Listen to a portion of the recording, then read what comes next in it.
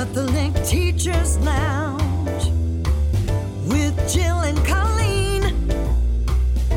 Welcome to the Catholic Teachers Lounge, the only podcast by Catholic school teachers for Catholic school teachers. Thank you to Loyola Press for sponsoring us and for you, the teachers, for doing what you do every day. We are so grateful to collaborate with you. And today is all about gratitude. We are at Tuesday of Thanksgiving week. I'm here with my friend and colleague, Colleen McCoy-Sika. Colleen, how are you? Doing great today. How about you? Doing well. I can't wait. Today we are sharing our top 10 list of who we are grateful for in Catholic schools. And we got a good list going. So I'm hoping our listeners are able to come up with their own gratitude lists. And if you are listening on your way to school on Tuesday of Thanksgiving week, you probably have a moment today to tell these folks, thank you, or those who make these ideas possible, thank you. So here we go. Are you ready? I'm going to have you start. We have a list of 10. Drum roll. Let's Drum roll into number one. roll. Yeah, we'll start with, I'm thinking about Mass that always takes place right before your Thanksgiving Mass, right? Yes. And I think about all of the people that it takes to put together a beautiful Mass. So all of the kids that, for me, I was a liturgical musician. So I'm so grateful for the school choir and the students and the person that leads the choir, all of the student musicians, but all of the kids that participate in the Mass itself, the lectors, everybody that puts it together, even your altar servers. When a Mass goes really well and it's really beautiful and kind of take it for granted sometimes, it's a lot of hard work to make that happen. So really grateful to all the people that make liturgy beautiful and possible for our schools. Fantastic. I couldn't agree more. I think that's amazing. Number two. I'm always grateful for collaborators. I like teachers who share. I learned very, very early on that I was much better when people would collaborate. When they share with me, when we take an idea and put a few brains together on an idea and make it even better than it was as the original idea. So I'm very grateful to all the collaborators out there. Do more of that. And the ideas are always better once you say them out loud and you bounce it off somebody. It's always better than that first draft you had going on in your own mind. So those who freely share what they're doing is fantastic. There's nothing better than those. Nothing better. I was always very grateful to the parent club and to the room parents. Okay, wait, time out. So it's number three. So very grateful to room parents, to parent club, that group of parents that would volunteer their time to put together goodie bags, gift cards, thank you notes, special gifts.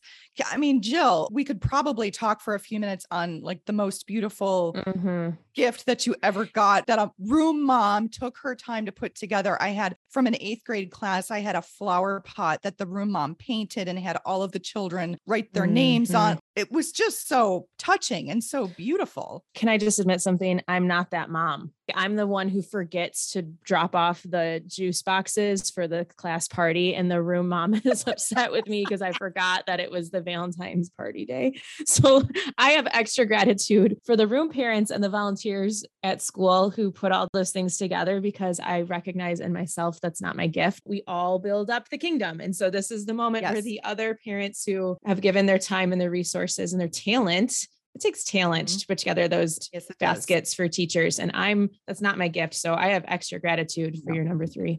And I openly admit I am not part of the Moms Club at my son's school. Oh. And that is why I'm so grateful for the people who do it, because I don't do it myself. But as the recipient of it as a teacher, it's the best, right? Yes. Okay. It is. So number 4, I'm grateful for coaches. And I don't know if you're watching Cobra Kai. All right. So I'm grateful for coaches that have that Miyagi style approach with children, the life lessons, the respect for self, the respect for others. Anybody that volunteers as a coach or at the high school level who participates as a coach, you're never compensated for all of the time that you spend coaching kids. So super grateful for that.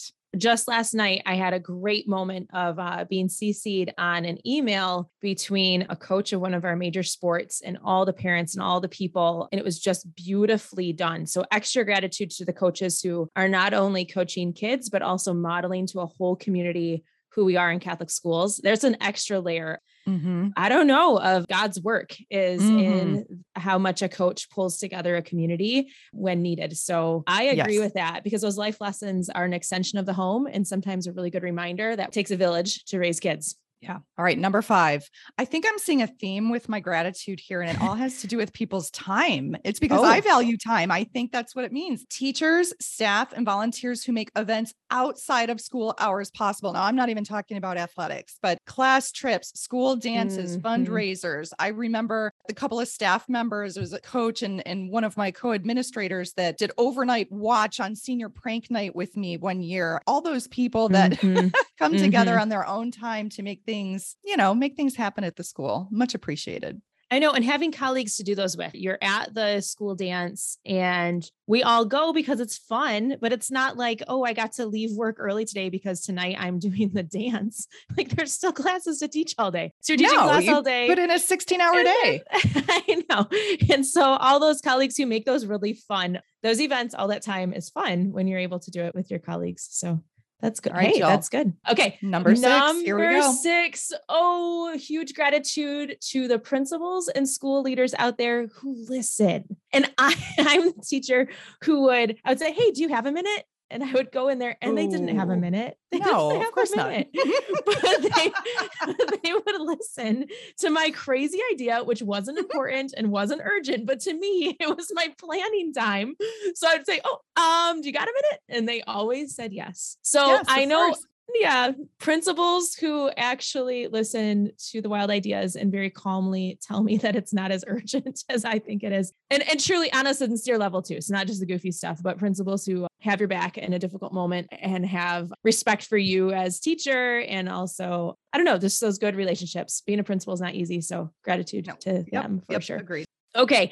Number 7 is an extension of what you said. You were talking about the ability to be at mass, but this moment, this person on 7 is to our priests, our clergy, our bishop, our chaplains, those who are already taking care of a parish, but they're spending time with us, with kids. They know our students' names and they are there for the parents and they are what make a Catholic school a Catholic school. And so for them to say, sure, I will celebrate mass with you as often as we're able to, it's like an extra for them. So they are putting their resources in Catholic schools, but also they're celebrating mass with our kids. It's not easy to write a homily, I imagine, for kindergartners and 8th graders at the same time.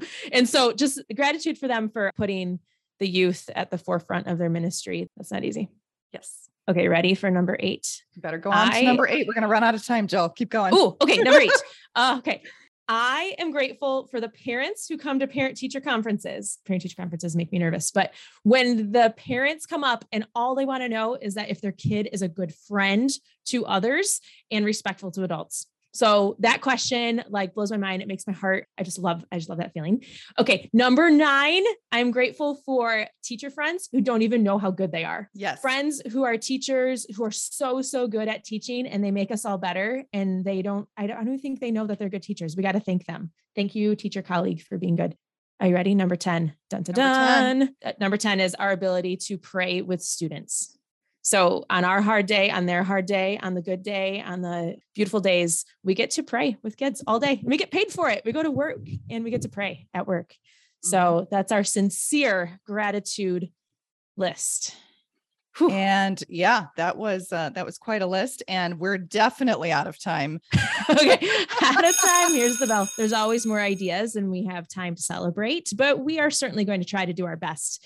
We drop episodes 3 days per week throughout the school year. So send us your ideas. We want to hear from you. Let's share that love with your fellow teachers. You can send those to CatholicTeachersLounge.com. The Catholic Teachers Lounge is your haven of hope to exchange ideas and affirm your efforts. We will see you next time.